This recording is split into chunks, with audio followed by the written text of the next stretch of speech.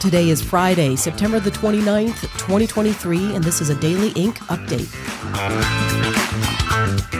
Day one of the impeachment inquiry against Joe Biden was held in the House with 3 committees taking part. Democrats attacked the Republicans for holding the meeting, bringing up the Donald Trump impeachment, and saying there's no evidence that directly connects Joe Biden to the foreign business dealings and incoming money of his son Hunter Biden. I wonder how many of my esteemed Republican colleagues here who all voted against impeaching Donald Trump, if they were in the House at that point, can reconcile their votes against impeaching Trump for the grave crime of inciting a violent insurrection against the government with their calls supporting impeachment of Joe Biden for allegedly committing a high crime and misdemeanor that has not even been defined yet, much less proven.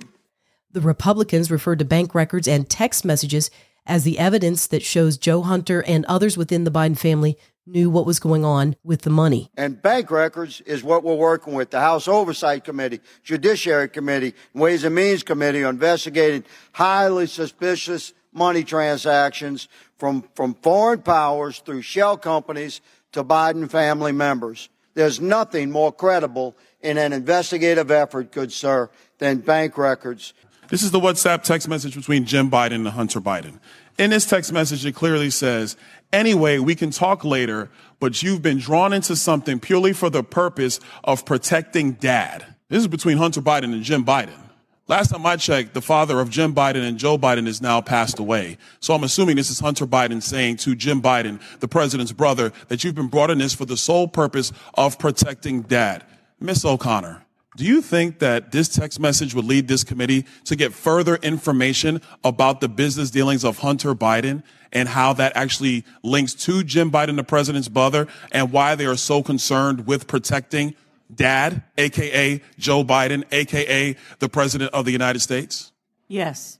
One of the witnesses called into this hearing, constitutional lawyer Jonathan Turley, took a moment to address the Democrats for their attacks on his other legal cases from the past during this hearing. You know, this has become a pattern of witnesses, whistleblowers, FBI agents, journalists being attacked in Congress. It won't make any difference.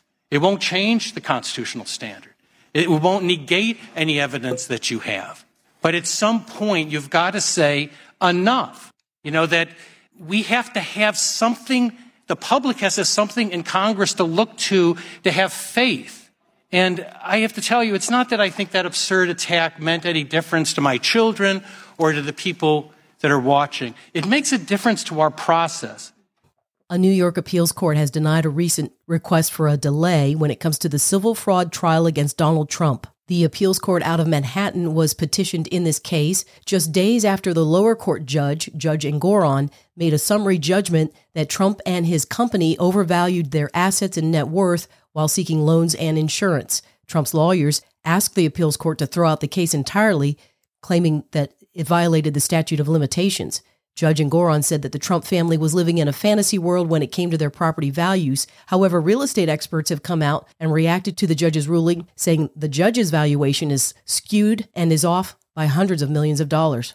The U.S. State Department held a briefing this week and revealed that 60,000 emails from within that department, as well as the Department of Commerce, were hacked by Chinese communist-linked cyber criminals. The emails were often related to the Indo-Pacific diplomatic relations and discussions going on. Information that was stolen involved staffers' travel schedule and diplomatic documents. The hack that was made within the Commerce Department involved the Commerce Secretary, Gina Raimondo. The State Department and Microsoft say that the hackers were able to get away with the data after they stole a token from a Microsoft engineer, which allowed them to access those accounts.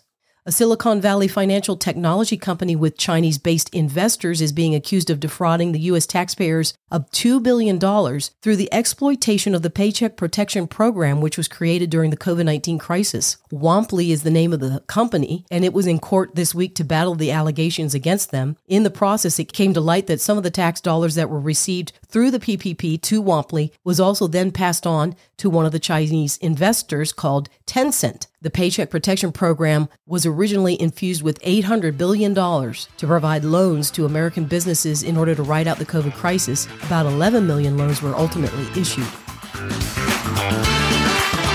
The These national story updates have been brought to you by Daily.Ink, a website that is a repository of documents for those who like deep digging, critical thinking, and true journalism where the facts speak for themselves.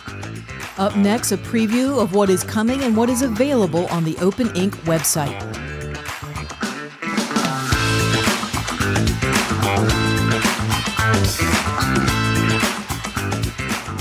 Well, this is the third and final story to bring up at this point on the unavoidable topic and reality of AI in our world. Yesterday, the story I presented was about click workers to the tune of millions right now who have been hired to do the factory floor work, so to speak, of loading up the data sets within the AI software. And they do so by clicking on the correct images that the AI will need to ingest into its analysis so it does not confuse a palm tree from a pedestrian. The algorithms that are going to be employed in creating further analysis within the AI is not something the click workers are responsible for, of course. This is coming down from a much higher level. Obviously, it's the owner or main investor of the AI company who will determine the scope of purpose and values within this AI software, and then the computer programmers will proceed on from there.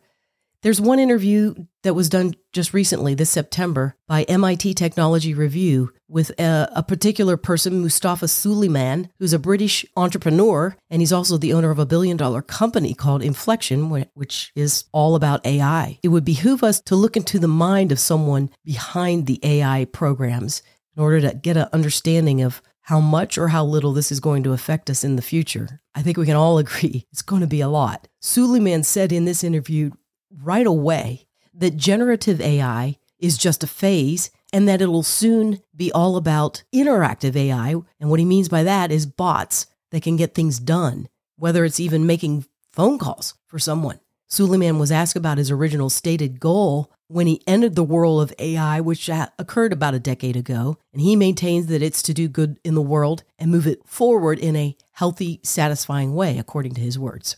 Suleyman is also proud of how his latest AI project, which is named Pi, has been programmed to be polite and not toxic or biased or racist. And Suleyman promised that Pi cannot be commanded to produce something that is racist, homophobic, sexist, or any kind of other toxic stuff. Nor can the AI be hijacked in a way to make something dangerous or help a person commit a crime. He insists that developing models now, compared to a few years ago, are extremely controllable in this area. And when he was prodded further in the interview about how he can be so confident in this programming being safe and not behaving unacceptably, Suleyman replied that it's simple. The software will contain the values that he's been thinking about for 20 years.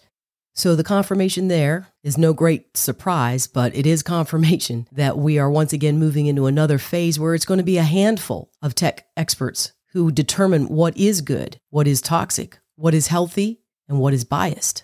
I'm sure that Suleyman made these statements in an effort to be reassuring that he was not out to do harm to those consumers who are concerned about this emerging technology. But in light of what we've seen in the past 3 years, are we really ready to move over to another group of tech experts who are determining the nature of these influences that are further expanding into our everyday life? And this is happening as we're listening to reports of lawsuits and congressional hearings that reveal the extent to which big tech and Silicon Valley gurus sought to influence the American public by completely controlling their intake on social media alone when it comes to the political and medical front. On top of all of that, we've also seen a lot of collusion when it comes to major institutions throughout the U.S. in controlling and maintaining a certain set of beliefs, similar to what we saw with the social media and big tech. And then there comes AI into that, controlling different aspects of our daily routine and life. And I'm afraid we're in for a wild ride.